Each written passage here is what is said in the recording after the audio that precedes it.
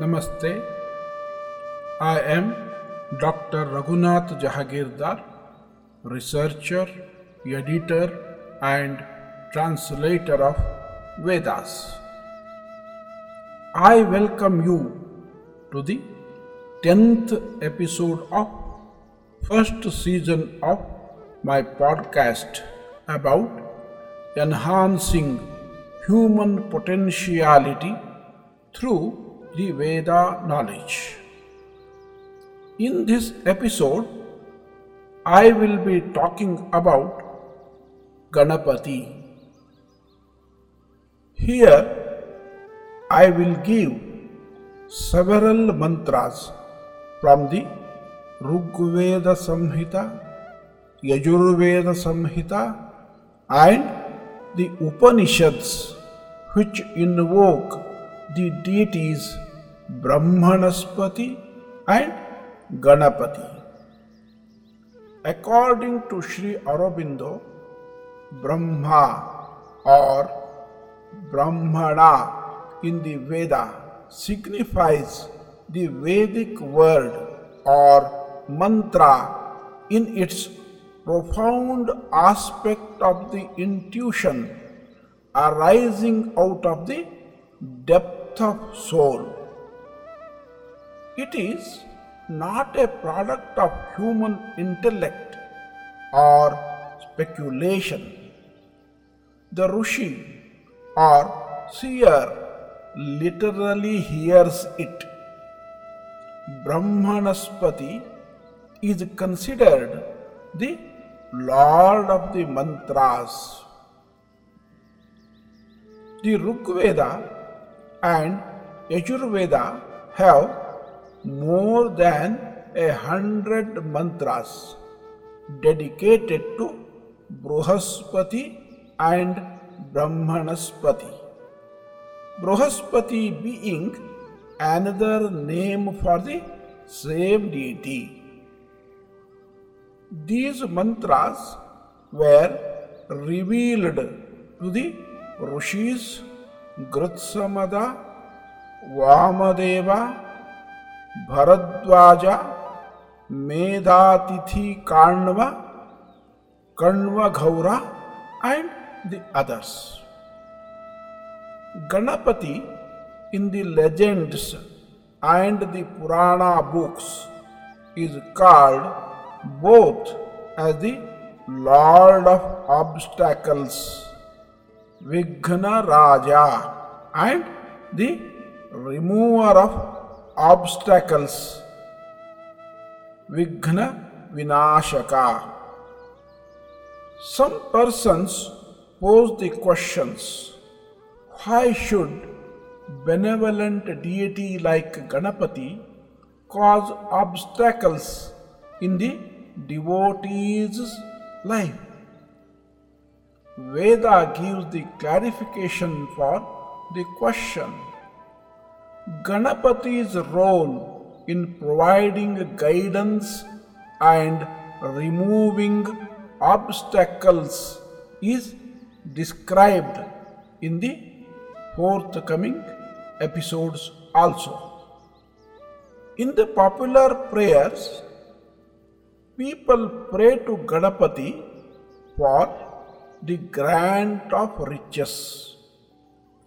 The Vedic mantras take a broader view of riches, which include both physical wealth and psychological felicities, such as happy thoughts for all, calmness, etc.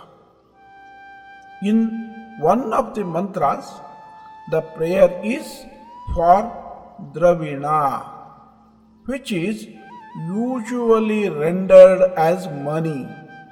But if we look at all the epithets used for Dravina, it can only mean divine glory or preeminence in spiritual knowledge, that is Brahma Varchas, as noted by Aitareya Brahmana. As mentioned in earlier episodes, Agni is the power of divine will and Indra is the power of divine mind and actions. The question arises, is there any mention of soul power in Veda? The answer is yes, and the deity of the soul power is Brihaspati.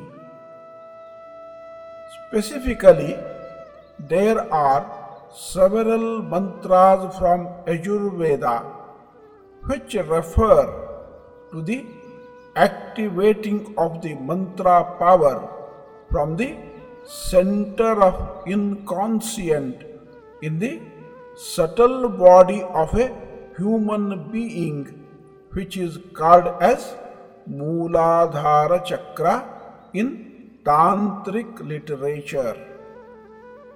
These mantras indicate the connection between the Veda and Tantra regarding Ganapati. Purana does not deal with this topic, as Ganapati is the Lord of the mantras. Now it is appropriate to see what is mantra. A poem of high caliber has three basic components, namely the rhythmic sound movement, second, the interwoven verbal form and thought substance, third one, the soul's vision of the supreme and the all-encompassing truth. When the intensities of all the three components are at the highest level, then that poem or verse is a mantra. Every verse of Rig Veda is a mantra. The word rhythm of the mantra, which we hear with our physical ears, is only a part of what we hear.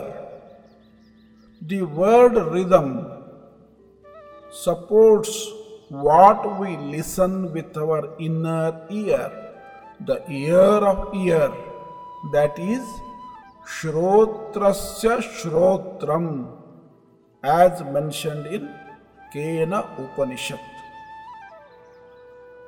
It is the musical sound image which most helps to fill in, stabilize and deepen the thought impression or the emotional or vital impression and carry the sense beyond itself into something beyond intellectual expression, something ineffable.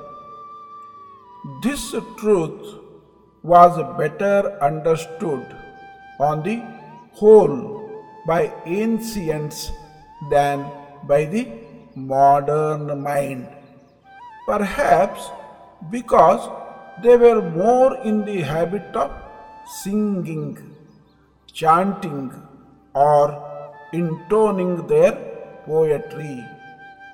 We moderns are content to read a poem which may bring out the intellectual element but unduly depresses the rhythmic values.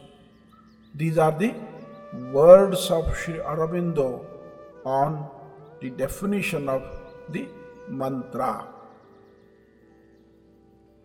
As far as the vision in a mantra is concerned, no mantra is possible without a vision of the supraphysical reality. The vision need not be couched in a philosophical language. The philosopher's business is to look at a proposition, recognize its components, and understand the relationship between the components, which gives force to the proposition.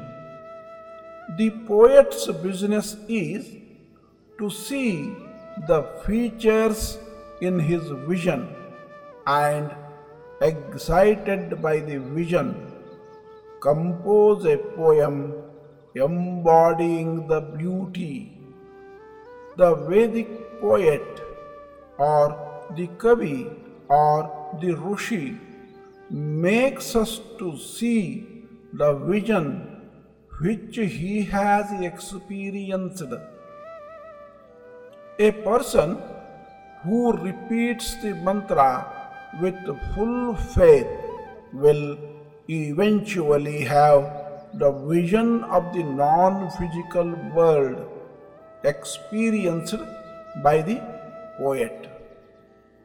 The mantra cannot only create new subjective states in ourselves, alter our physical being, reveal knowledge and faculties we did not possess before, can not only produce similar results in other minds than that of the user, but can produce vibrations in the mental and vital atmosphere which result in effects, in actions, and even in the production of material forms on the physical plane.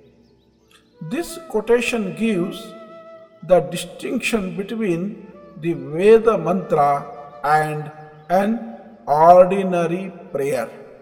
With this, I would like to conclude this episode. In the next episode, I will be talking about Ganapati and his powers. Namaste. Thank you all.